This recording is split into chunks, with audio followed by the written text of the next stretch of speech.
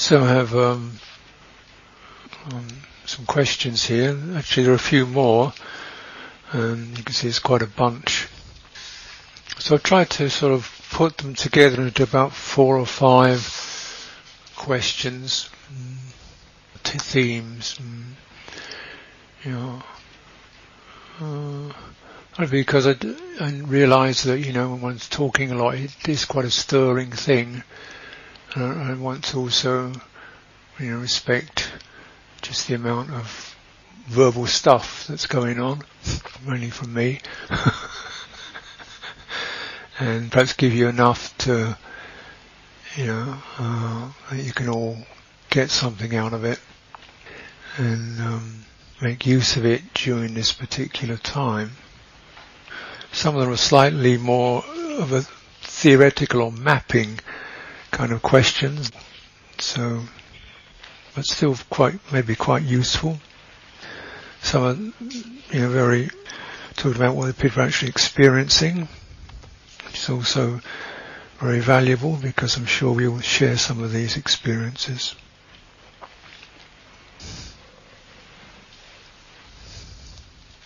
So I'll just take one, which was just asking for clarification on something I mentioned yesterday about experiencing particular agitation and irritation over sound, and then gradually, shifting through that to get just to the feeling of the displeasure, and then, and then sort of, so at which point,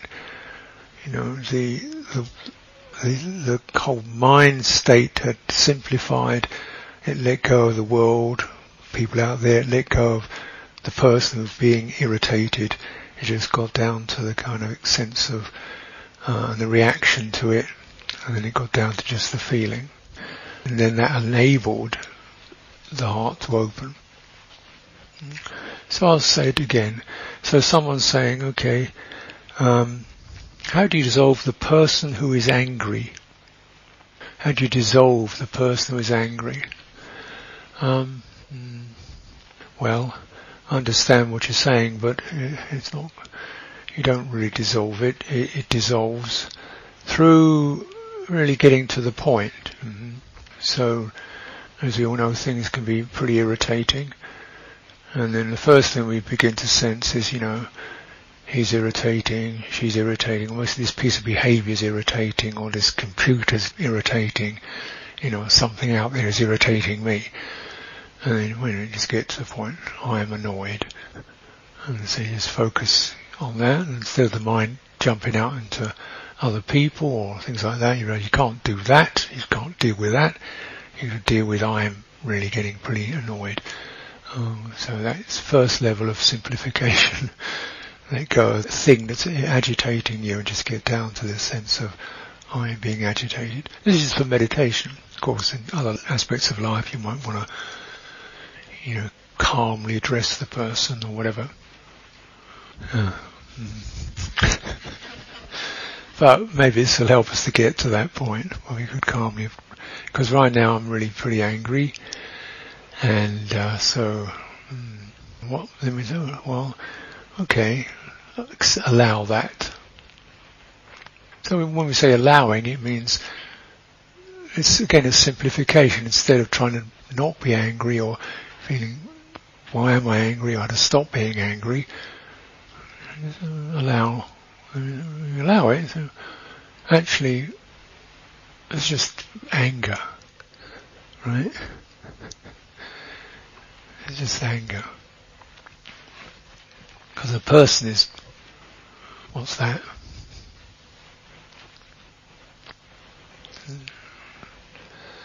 So it's the angriness. And when this is useful, because then we begin to recognize the sense of the person is really an inaccurate holding of the experience. It's not decision, it's a reflex. It's called grasping. So that, and it's a reflex, it's not a decision, it's a reflex. speaking of powerful, boom, volitional energy, and it's so powerful it's got a magnetic pull, if you like, and there's clasp, and out of that, the person is born. The person rises out of the grasping. There's a clamp. Now, if we say, okay, anger is anger, then in some ways we're no longer grasping it. The grasping has relaxed a little bit, and the person begins to fade. And it's, it doesn't just happen. Often it happens. Kind of, you let go a little bit, and it comes back again. It's just anger. But why am I always so angry? I was just okay. Do it again. Relax, just anger. But how long do I have to? Just do it again. You've got to keep going back to it. Just allowing the anger. You get all these reactions. You realise reaction is pretty normal. Like, okay, those reactions, and it's going to go on as long as you keep reacting. It's going to continue, but we can bear with that. And eventually, just get down to the anger. Okay. And what's that? Then you sort of start to get a bit more useful, because when you've got this, got the person out of the way, then instead of all this kind of how dare they and what should I be and what shouldn't I be, and this is because of what happened in the past and all that stuff, that's dissolved by just allowing anger to be anger, right?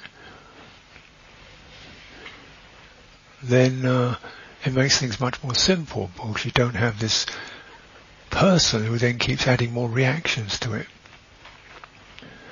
Now, of course, anger is a pretty unpleasant experience.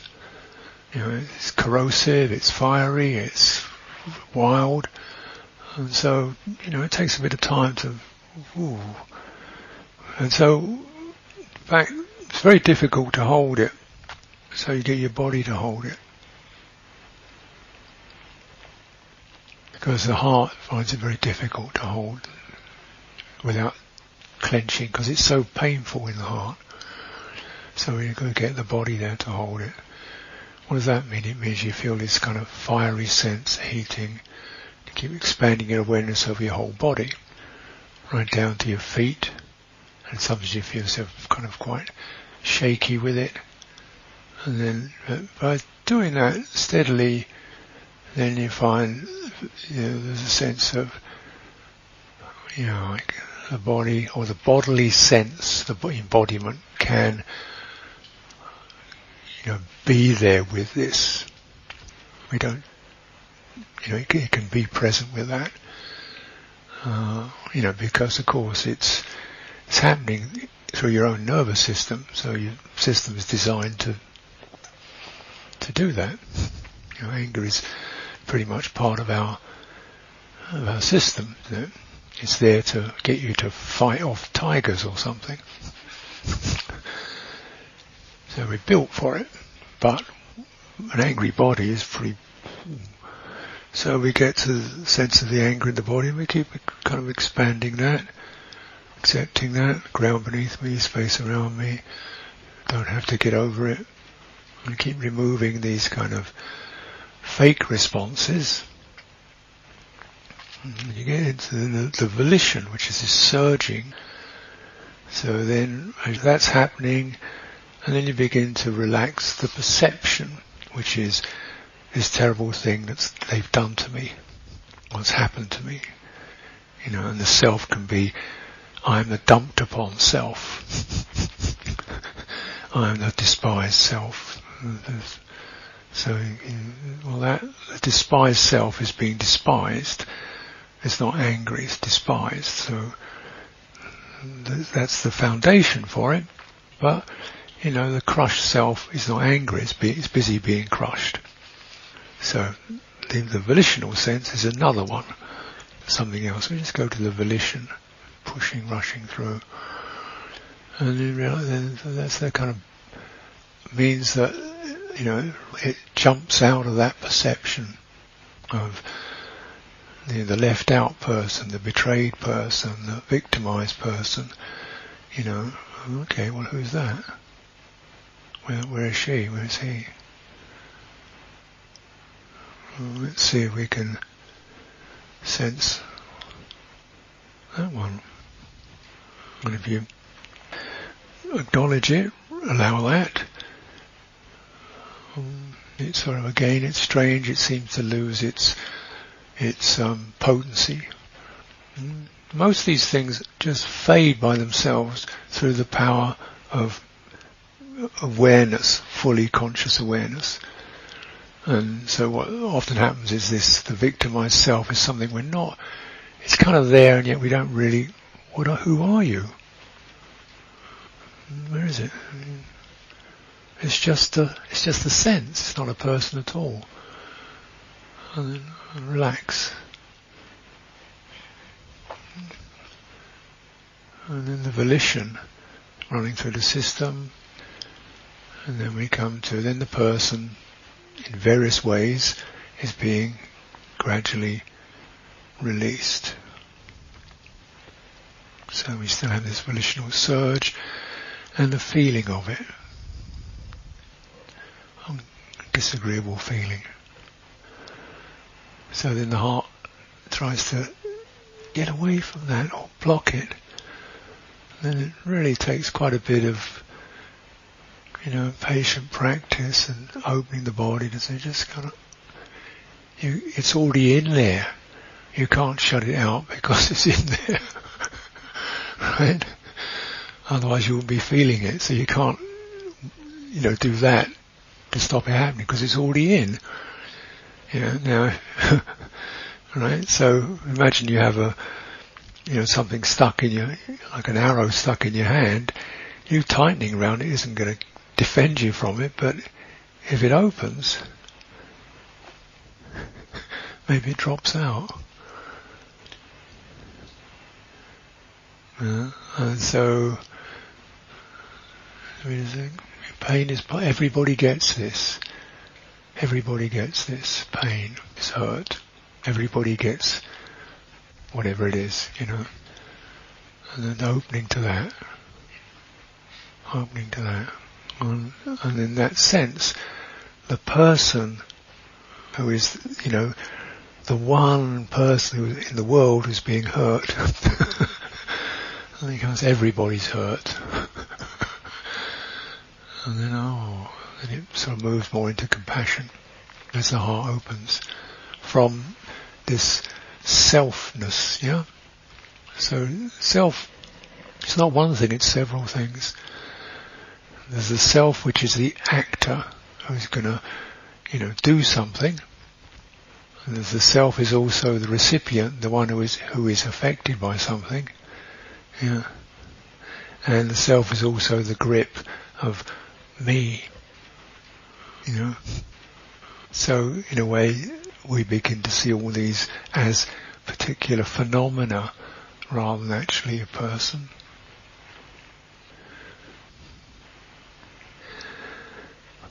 That's the best I can do with that. It sounds so clear and logical, of course, in the heat of the moment. It's not clear or logical at all. So it's often can take quite a few hours or days, or months or years even. Particularly if you've got a kind of residual one that's grudge or wound that's had been there for years, and you kind of sense that and still that wounded person who was dismissed, abused, discarded, betrayed or whatever. Oh, there she is, and then, okay, that's that. Let's just allow that, receive that, and it's being heard, but not adopted. So we accept it, we don't adopt it.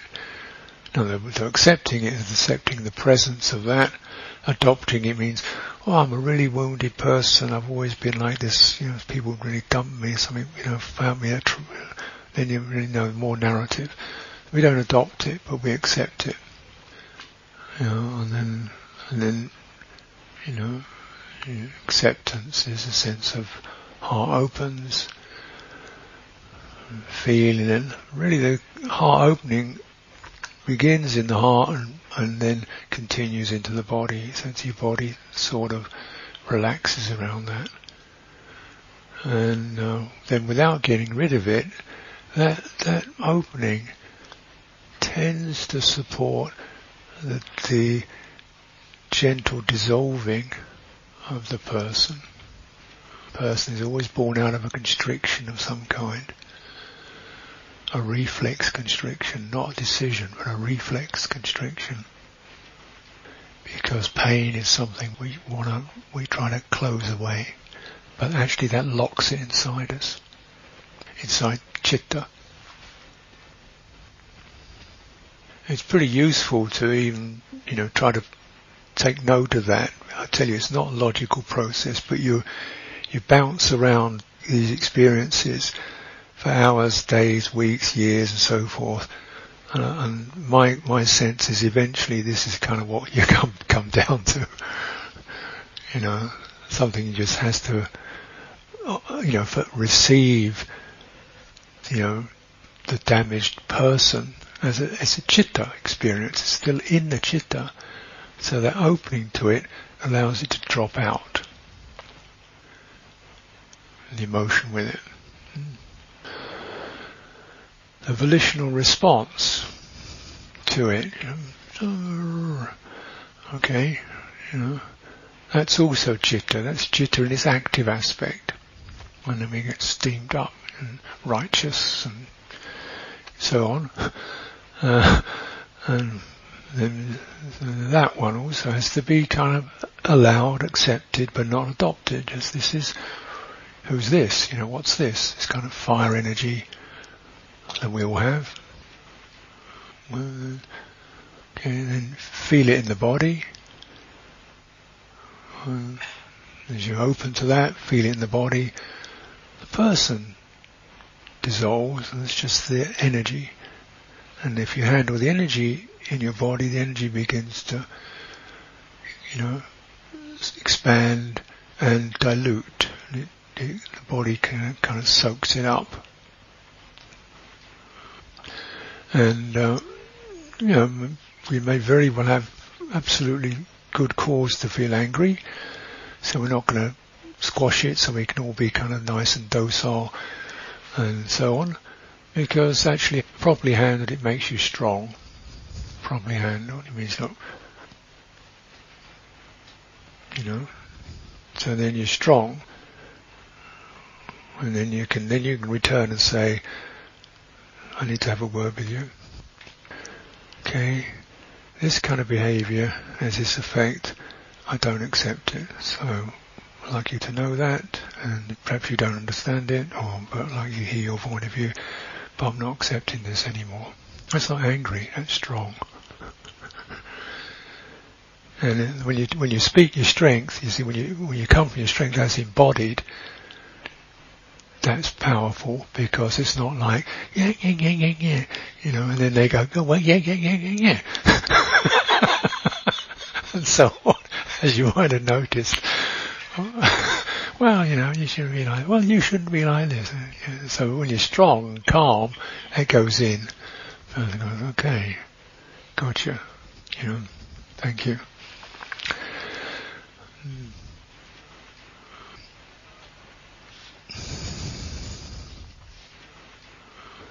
Well, it kind of does lead on. I guess it's something talking about pain and hard time relaxing in daily life, and strong pain, difficult to access subtle inner energy flow because there is pain, strong pain that persists and can't be changed by changing posture. And something is so unpleasant that mindful observation seems impossible. Okay, so, yeah.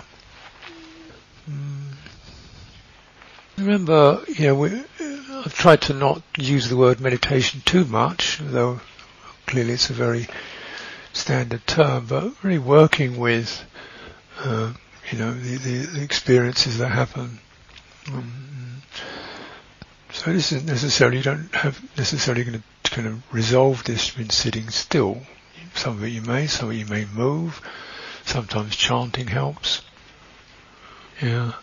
In other words, because chanting, for example, definitely, is a conscious bringing up and energy, getting an energy flow going. So in other words, you could say that's a tactic of substitution. So really in pain here, so okay, just put my attention into moving around and chanting, or standing and chanting, or, and then the energy, getting some energy flowing through the chanting, or something like that. Once you get some energy flowing, then you may be able to get that fluidity to turn towards the physical area.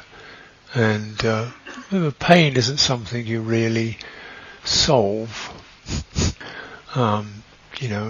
Even the Buddha said this, you could only really get out of pain by entering into some pretty refined states of absorption. And the Buddha was pretty awesome meditator. But he said, whenever he came out of these refined states, he said the body's really, really uncomfortable and hurts. And sometimes he'd say, you give the talk because my back is killing me, I'm going to go and lie down. So there's a certain, we don't really get over it, but we can perhaps no longer feel so emotionally trapped by it, by the reactions that occur when we freeze to try to stop it happening, or we get agitated trying to, how can I cure it? And then your energy's tight, or energy's fretful.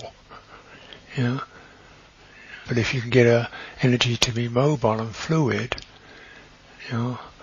through doing something else, like qigong, chanting, then that fluidity actually can flow into the body. And then there's some possibility that something in your body will be a little more restful and relaxed, a little more fluid.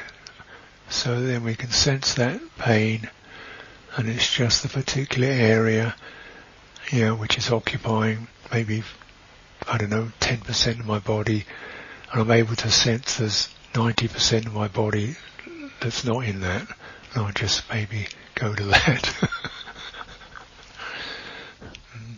Or at least I can sense the pain, and instead of tightening up around it, I can you can even talk to it. Hello, how you doing? Emotionally talk to it. So what you want to avoid is trapped, locked. And that's not good. And that you can do something about. Pain you can only do so much about. Physical pain. Heart pain you can release. Physical pain you can't. So, relaxing. I have a hard time softening my eyes in daily busy life. I almost close them to relax the muscles around the eyes, but too dangerous. Particularly if you're driving a car. Recognise not closing the eyes. But once you get perhaps more thoroughly fluent in embodiment, you realise it is the main thing is you get the connections. The body is a connected system. So, and then it's like it sends signals. It's all connected. The signals can travel through the body. Now, this is clearly the case. We get a sound, which is only a sound, and the whole body freezes up. It's driving, the signal of the sound, the abrasive sound, runs into the body, and then the whole body tightens up. You stick something in a thorn in your thumb, whole body goes ooh, tightens up, even though the thorn's only in your thumb. Right now, working the other way around, when it is tight, we say, okay, the eyes feel tight. What about the foot? Can you relax your foot? What about your hand? Can you relax your hand? Can you roll your wrists? Can you get your breathing relaxed? So you start to generate and the relax signal, and let that spread through the body, and that can help these tighter areas to pick up the tune, as it were. Everything is connected. As is the case generally when an area is tight, it kind of separates itself from the rest of the body. Tight, so when your shoulder separates itself. So mostly the main thing is to get the connection. There's a tight area, and then so that extends so far. So my eyes, and then what about my cheeks, mouth? Okay, it's loose, and just sweeping through, so you really kind of welcome the tightness into the more open area. Because the tightness is unpleasant, the default is exclude it, so then we tighten up more because it's unpleasant. So you've got to stop excluding it. So it enters the kaya, the whole collection of body, and the rest of the team are saying, we're relaxing. And then the eyes go, oh, right, we're relaxing.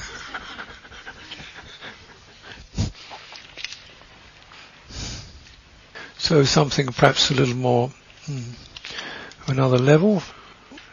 What is the difference between awareness and consciousness and citta? What is it that moves from life to life? Well, first of all, just to say, the whole thing, really the Buddha's presentation is everything is really dynamic. So there's no such thing as a thing, including citta. It's not really a thing. So when clearly these people are experiencing what they're experiencing, they can perhaps notice this sense of something that's kind of pretty much, it's affected, a sense of it being affected, trembling, then it runs off, shakes around. There's this experience, that kind of experience, and it rises up, it gets angry, and it feels joy, and a sense of joy happens through it. So, what would you sum that up as? We call it citta.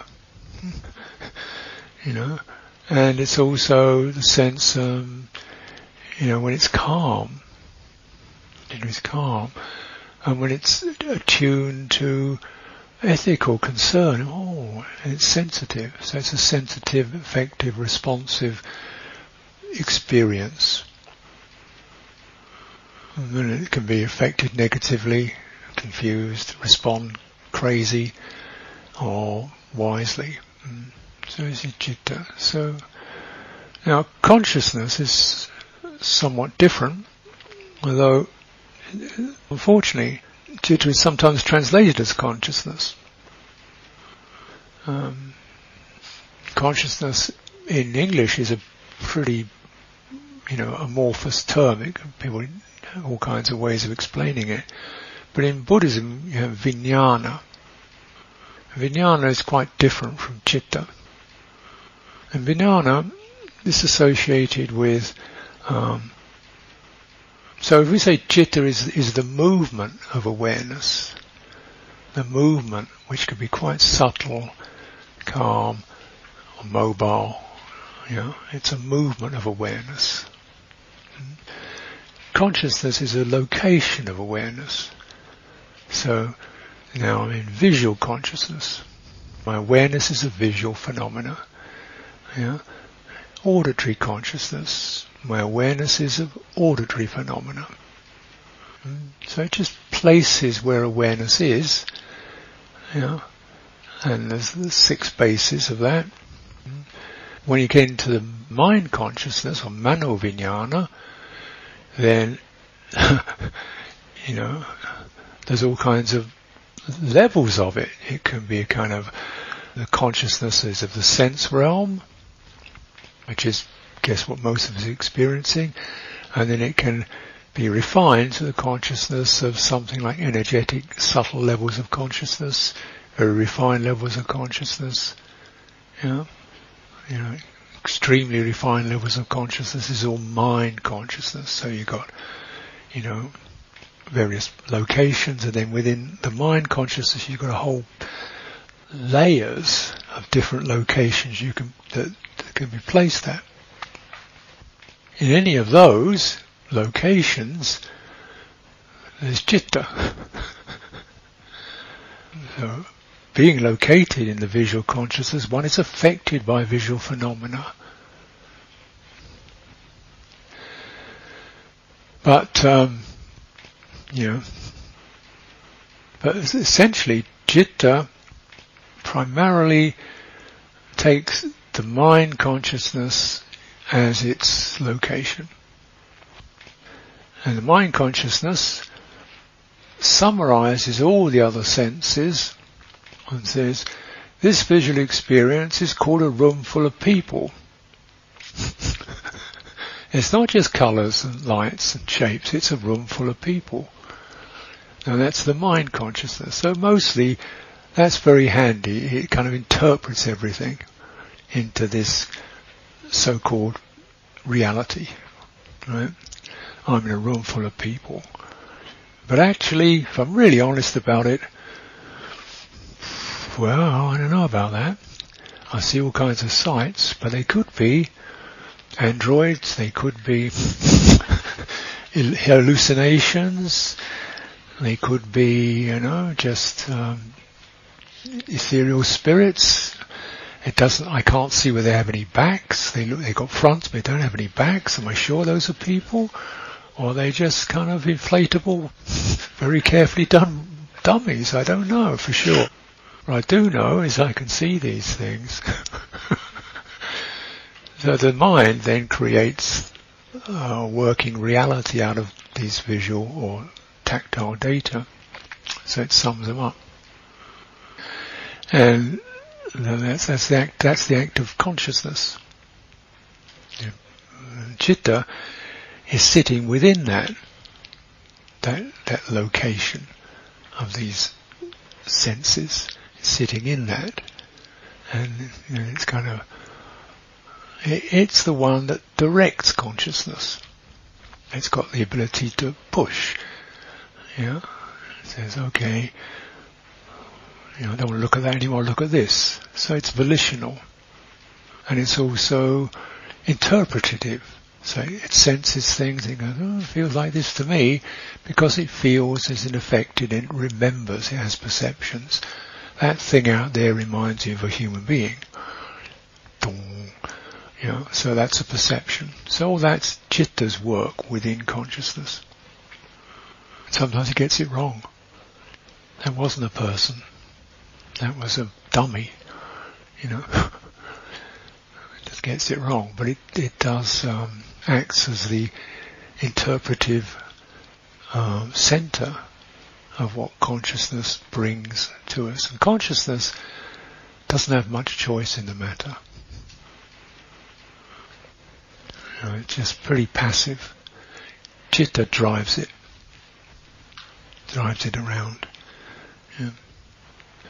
This means actually through cultivating citta you can shift the mind consciousness to quite subtle levels, because citta is the driver of it. Now awareness is in all of this. It's a very blanket term. It often doesn't stand apart from, because it's really, this is what awareness in its responsive mode is citta, awareness in its location is consciousness. And rather like we might say, water. So water in a certain area is called a lake. Water in another area is called a river. Water in another area is called a bottle of water. When you heat it up, it becomes steam. If you freeze it, it becomes ice, and yet it's always water. So awareness is rather like that. It can, depending on what forces or what containers, that gives it its characteristic. But one of the features of awareness, it's always reflective. Rather like, if you have a lake, if it's very still, you get a very clear reflection. If it's all sort of been throwing rocks in it, you get a very shattered reflection, but it still reflects. And the stillness, or the shattering, is the result of citta. If citta is calm, then the reflection is very still. If citta is agitated, the reflection is kind of, sort of shattered and patchy, but it's still reflective. This is why, or how, one is able to get a handle on all this, because we can, of course, most of us have got a bit of stir happening, the water's moving a bit, so we can get into the movements and get whatever reactions we have to the movements, but we also focus on the reflective aspect of it, just like the water. So I'm aware of anger. Anger's the shifting movement, but there's awareness of that. In fact, you're always aware of anger because you can say I'm angry. That means you're aware of it. But when you're being aware of being angry, most of your energy is going into angry and reactive. So we talk about allowing anger. It doesn't mean you approve of it. It means you're actually heightening the ability to be aware of it.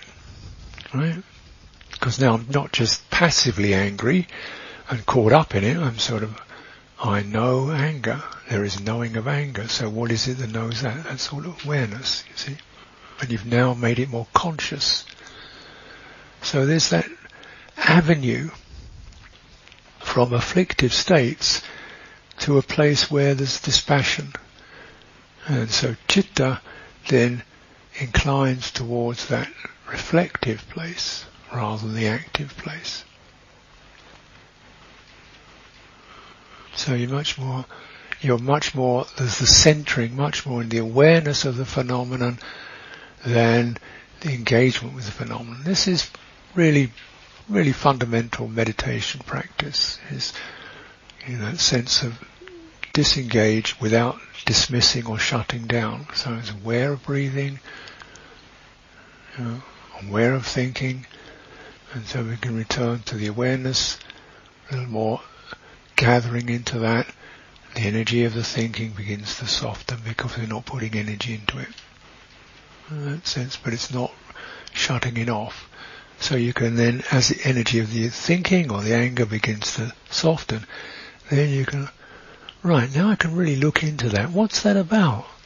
When it was really fiery, I couldn't look into it. It was just surging. Now I've stepped back a bit. I can then incline my awareness in again from a more proactive place, like, what's this about? And then your awareness becomes investigation, or sampajanya, alertness, dhamma vijaya, which is also awareness. You see, so it's how this stuff fluctuates and moves in the dynamic, and everything can change. So, a person's asking about pure awareness. Well, the reflection in a muddy pond is pretty much quite similar to the reflection in a clear pond, isn't it? As a reflection.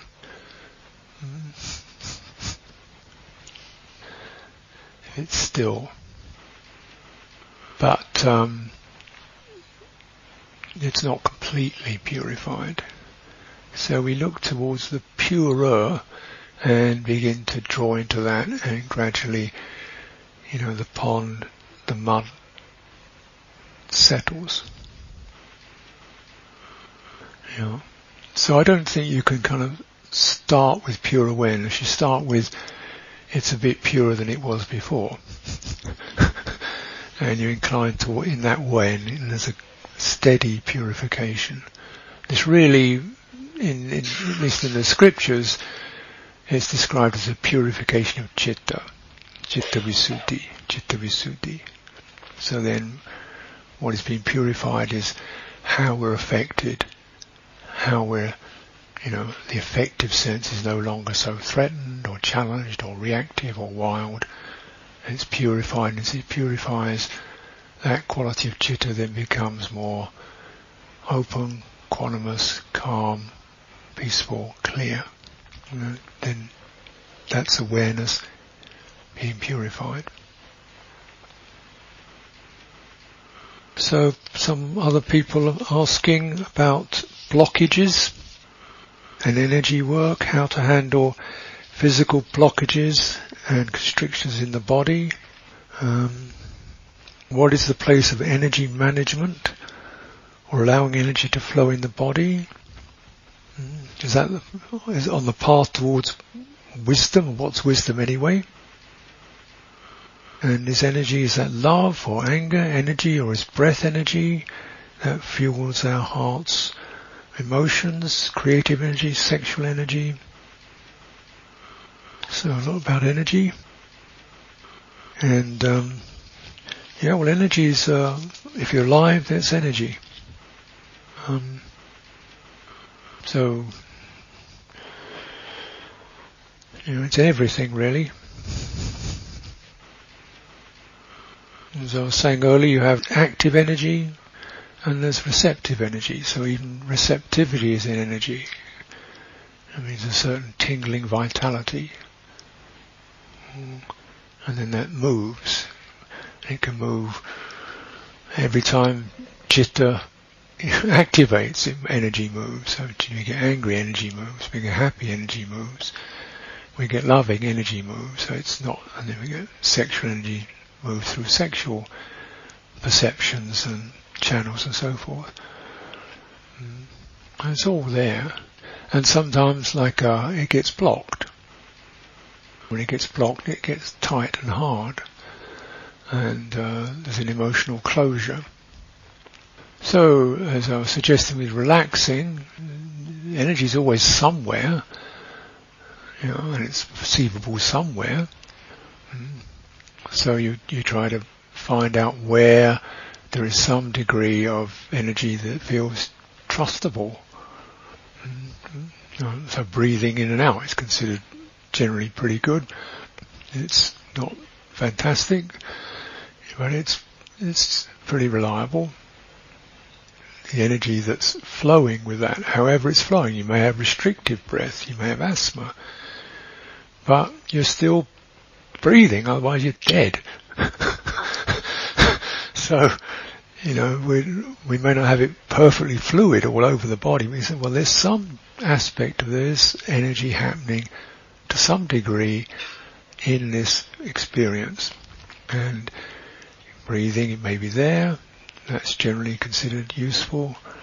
And then there's also, we might say, the quality of loving kindness has got an energy to it. It's not just an idea, it's an energy, warming, sharing. It's a trustworthy energy. So these are two common, skillful energy forms. So then ideally, if we can put them together, as if we are breathing our loving kindness or generosity or relaxation, through wherever there's a difficulty. And we must also remember the energy is quite sensitive, so it should not be accompanied by the desire to get rid of something, because that's an energy too. So you can't be if I give this enough loving kindness, it'll go away. Well, that's because that's carrying an energy of aversion, isn't it? And so that's not fair. Okay, loving kindness means, oh, wonderful, it's loving, it's fine, and then how far can it go before I can't do that? So you go as far as you can with that sense of, it's okay, this is fine, I can be with this, up to the area at the bottom of my throat, and there's a stuckness there, so I just take it to that level, and this is as far as we can get today, okay. Contentment, mudita, appreciation, there's some freedom. And so this really amplifies that energy as we experience contentment, appreciation of the goodness that there is. And so that strengthens it. Thus strengthened, it may in fact begin to move a little further into these restricted areas. So you play with it, you span an area, and generally you don't go into it, you go around it, you widen around it, you sort of create a friendly space around it and invite it in, listen to it, and, so you're making friends with it, and see that sometimes gives it a sense of, it's got the permission to be there. It's no longer being forced out or rejected. It might start to, do something, say something, have an emotion, or even a sort of shift. And that's how you practice.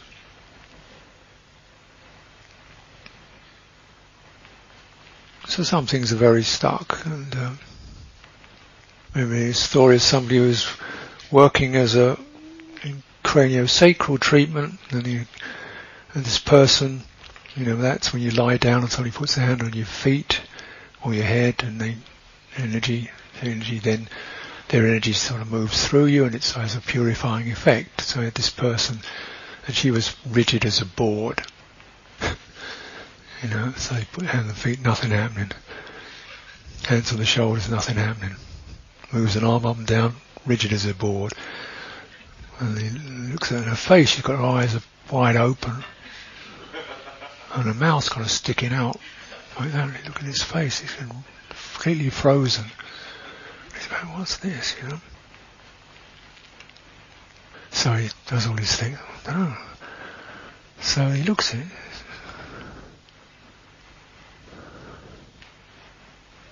Kind of looks like a fish. So he says, what does it feel like to be a fish? And the eyes flicker. And he goes, what's it feel like to be a fish? And the eyes start moving. And he says, where are you? As a fish. Where are you moving? And then it's this explosion of grief. Just completely exploding with grief. So they sort of, get together and kind of look after this person, take them home, get their friends, care for them and so forth, And then, so they have these sessions, you see. So the week later she comes back to the session, everybody goes and tries to pretend they don't notice, okay. She comes and sits down. Anybody interested in where I've been? I say, yeah, sure. So she gives her story. See, the story was when she was younger. She went to the beach with a couple of children, a little boy, a little girl, and she's there playing on the beach. She's sitting with them, and she's got looks at this book, looks at a book from one end. Where's the little boy gone? And he's in the water. So she rushes into the water, trying to get her little boy out, and she gets him, drags him out, cardio respiration, he's dead. And she's the guilt, pain, so she's life completely falls apart, totally shattered, grief, regret, guilt, the whole thing. And and she goes various years of therapy and so forth, trying to get through it. And then what was occurring? The body felt the only way to be with her son was to be a fish. Then she could be with him in the water. So it just went into that. Body went into that just because she wanted to be with her son. And so, you can say all the various things he was doing, on an energetic level, seemingly, skilled, therapist. Most important thing was just to say, well, how are you? Right. How are you? Not try to change you, but how are you? How does it feel to be where you are?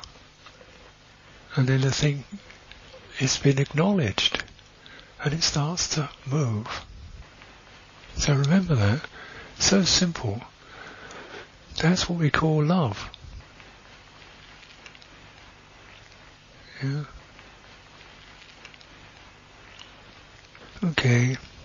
Feel the bits. So when you're stuck in your head, somebody feels they're trapped in their head. You can't feel the breathing. Well, forget about the breathing. Just get to walking and make sure your whole body walks. So it's not just your feet, your hips walk, your whole body walks, just like you're swimming. Get into your body first of all. Don't concern yourself with your breathing. That comes when you're in your body. Right? So first of all, get into your body in a way like walking. And really relax the observing head. Just get into the enjoying body. So just like walking along, really walking down the beach, feeling really good. And if you practice like that, then you sense, breathing. Yeah. So that's really important to cultivate quite simply, really. Restraint of the senses. This is very important in many respects. Now what it doesn't mean is a kind of censorship, that seeing things is wrong, something like that. But we realise that energy can pour out. There's nothing wrong with the senses. It's the pouring out, compulsive and reckless pouring out of energy through the senses. So we're kind of launching out through the eyes to desirable things. So then, so you're sort of losing yourself because the energy's moved out through the eyes, or most commonly moved out through the thinking mind. So we're really out there. All the energy's gone there. So we don't want it out there. We want to collect it. So this sangwaro, it's called restraint. So you're collecting, not throttling, but collecting it. So you just come back here. The energy. And it's important to cultivate that. And you can do that. You see an object, and you can feel yourself lunging out to just find where your body is, where your feet are, where your back is. And draw your energy back to that, even just a little bit. And then what you're doing is beginning to work against the glow of, wow, that's a really lovely thing. Just come back, and it's just, once you move your energy back a little bit, the glow subsides. The power of it. Move it back a bit further, the glow subsides a bit more. And then when it's gathered, you think, this is really good. That thing, so what? So what? Really, it's about energy. You see, energy gives the glow that makes things attractive. If we withdraw it to where it's truly based, then that glow turns into an energetic strength and warmth. This is why we're bringing it all back home. Because otherwise it goes out and it's just wasted. So someone's showing deliberate aggression towards one. How to deal with this? Withdraw your energy. Same thing. Clearly there's all kinds of social strategies you can undertake to not interested in you, thank you, another time, another place, or whatever. Or why are you so aggressive? What's your problem? So you can do these kind of strategies rather than just sit there and get bashed around by it. So either of these means you're finding your strength. So either your strength is just to go back from the sensory input to the spine or the central axis of the body. Stay there. withdraw.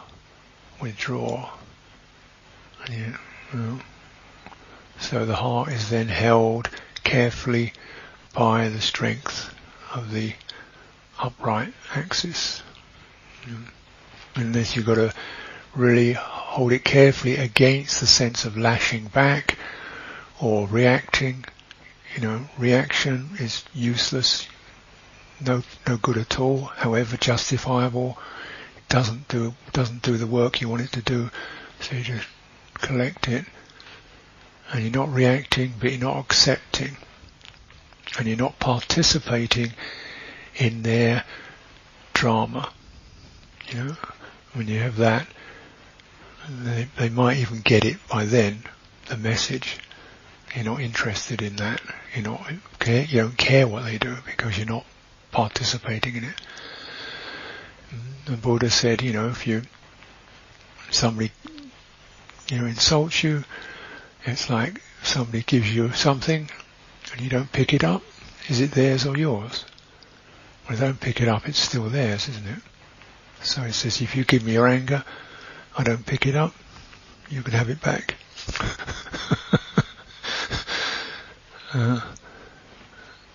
But then, of course, from our place of strength, we might say, well, it sounds like you're pretty upset. What's your problem? So it's a response rather than a reaction. Okay, a little more technical stuff. Difference in citta and dhammas. This is the 4 establishments of mindfulness.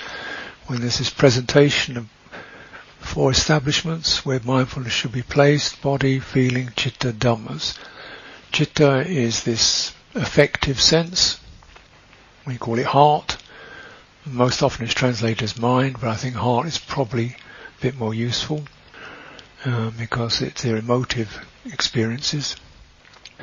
And so that's the base. Dhammas is a word that refers to the particular phenomena that arise as citta is activated, such as joy, anger, mindfulness, clarity, so or mindfulness or energy or hindrances or enlightenment factors. So the particular phenomena, subtle phenomena, heart phenomena that arise as citta is activated. So then, two different things.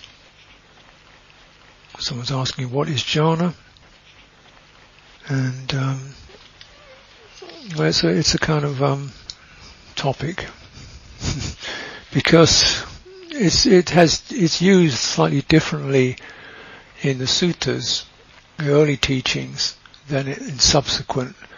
It's a long tradition, Buddhist tradition. So you've got something that's early teachings. Don't use this word. Buddha uses the word jhana, and then later evolutions of the tradition also use the word, and there's a bit of a discrepancy between the original use and the later use, which makes it rather complicated. But in the suttas, if we go back to that, the word means to absorb. And the Buddha, when he gave his exhortation, said, here are roots of trees, here are lonely places. Jayati bhikkhave means to absorb bhikkhus. And really get into it. Make much of it, Don't distract yourself with other things. Just really get into this. This is for your welfare. So it's a general sense of really get into it. Don't waver. Don't distract yourself. Don't spin off. Just really get into this. Yeah? And but he also used it somewhat humorously, as there are different kinds of wrong jhanas. He said, so rather like a pig eating its food, he gets totally absorbed. That's a wrong jhana. So he uses a series of, and then so he refers to the person who's absorbed in the 5 hindrances. They call these wrong jhanas. You're completely absorbed, but it's the wrong stuff. So it's used as a kind of much more general sense, but then it's also used in a slightly more refined sense as particular absorptions that arise through the skillful process of mindfulness on a theme. And it's associated then with the removal of certain distractive qualities, we call them hindrances. So as mindfulness, is embodied, and these hindrances, them, ill will, sense desire and so forth, are gradually, filtered out or cleansed or discarded, the mind successively unifies. It becomes, rather than distracted and jagged, the energy unifies. And this unification is called samadhi.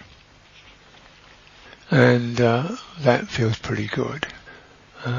So then, when it's really quite settled into that freedom from the hindrances, the energy is quite settled, then the citta sits into that, comfortable with that, and absorbs it, the state of freedom from hindrances.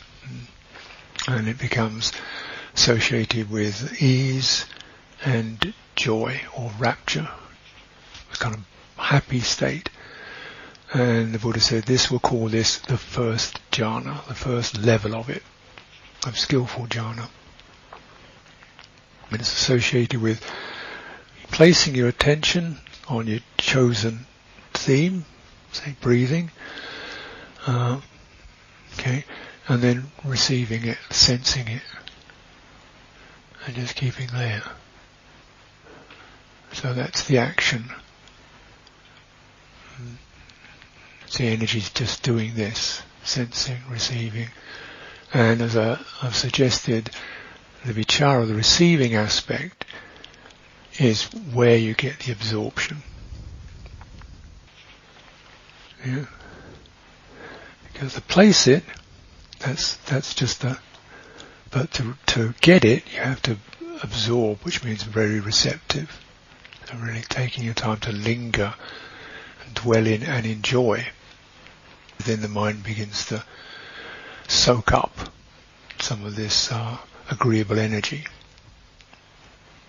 And the Buddha says, as that's experienced, every part of your body becomes suffused. So it's very much an embodied experience, suffused with this sense of comfort, ease, happiness. And it can refine further. And you can look all this stuff up if you like. I don't want to go into it now, but that's essentially it, right?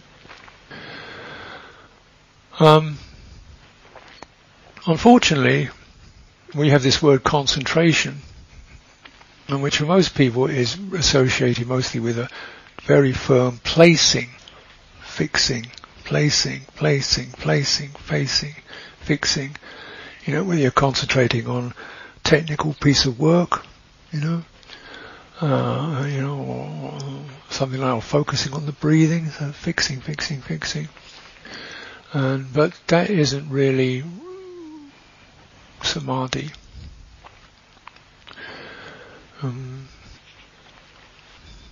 Samadhi is not something you do, it's something that happens. You don't do, the Buddha says, never says concentrate on anything. Check it out. He never says concentrate on the breath. He says be mindful of it. So it's not an action, it's the result of the work of mindfulness and purification. The mind enters jhana. See? So that's different, isn't it? You don't get it, you enter it. And so you enter into a collected state. It means the heart gives itself into that. It trusts it, feels comfortable, it just gives itself into that, and then it discards other things. So that's the process. And when you use the word jhana, this is chan, which became Zen. So this word is from dhyana, chan in Chinese, Zen in Japanese. So this is, and often they're just kind of not concentrating on anything, just vast, open, empty, Yeah, what are you concentrating on? We're concentrating on the nothing. Something like that. So, because that's just, in a way, because citta it's not concentrating on anything, it's just absorbing into itself. So we often use an object, breathing, but the breathing refines to a subtle energy, and then you enter into it. Now, in later traditions, certainly in Theravada Buddhism, it became a little more abstracted by focusing on things called kasinas, which is like a visual disc, and the idea was you focus on this disc for probably repeatedly for quite a period of time, till eventually when you close your eyes you can still see it.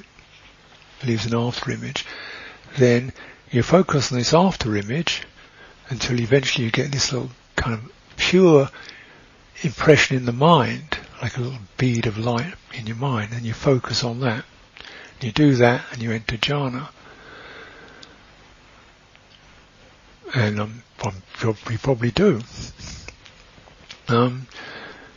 But there's nothing like it in the suttas. And it's quite disembodied. It's more hypnotized. The difference being not just technical, but then when in the sutta jhana you get the sense in which the citta can move. So the Buddha says, you can move through jhanas. And in fact, he says when you get to this very refined jhana, you can then the citta can direct itself to immaterial states, or it can turn towards the deathless. Okay, so a sense of, it's not frozen. But in this other kind of jhana, you're definitely locked in until it ends, because you're sort of like a hypnagogic effect. And so because of that interpretation, people said, well, this is kind of really amazing, but it's not really much good, finally, because you don't get any wisdom out of it. Staying in this state, and it's nice, but then you come out of it and you're back where you were. So don't bother with jhana. In fact, do this thing called insight. When you can get enlightened nibbana through insight, skip the jhanas, do the insight thing. So you got that thing happening. So then people say jhana, don't want jhana, which is kind of sad, really, because the Buddha, if we look at original teachings, the Buddha doesn't mention insight that much at all, and he always says you keep insight and calm moving together, and you get the impression that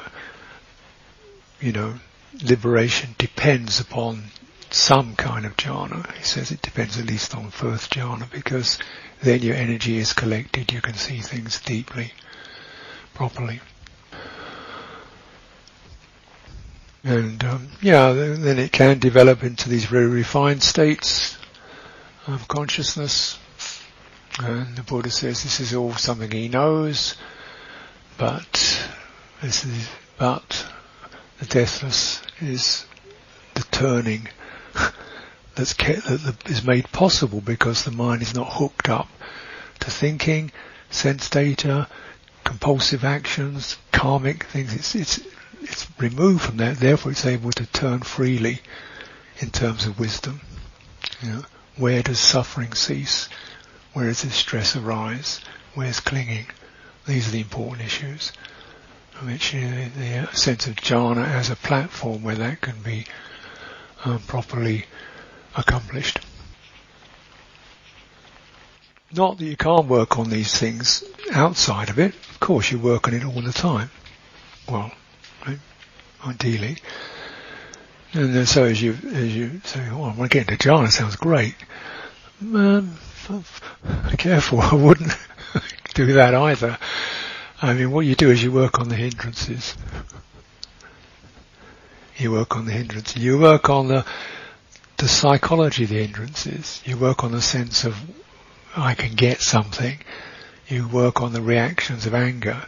You work on the confusion of conceptual thought, the way it distracts you. You work on the root hindrances and the sources of the hindrances. You work on those, in any level, in terms of your speech, your action and so forth. You keep working on those hindrance tendencies. You don't need to be that refined to notice you've got a hindrance.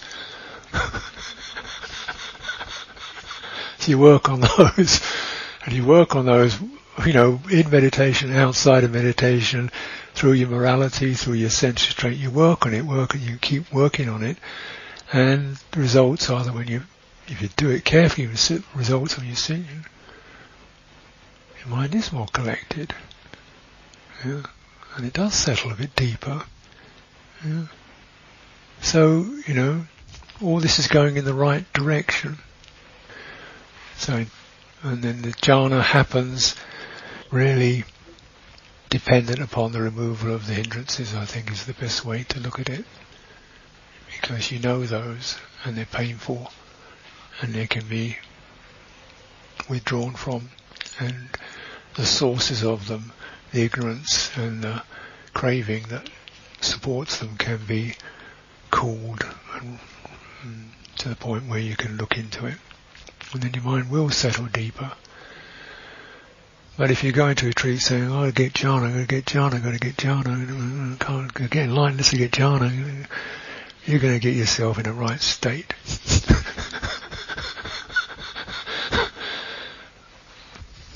Okay. Thank you. That's enough tonight.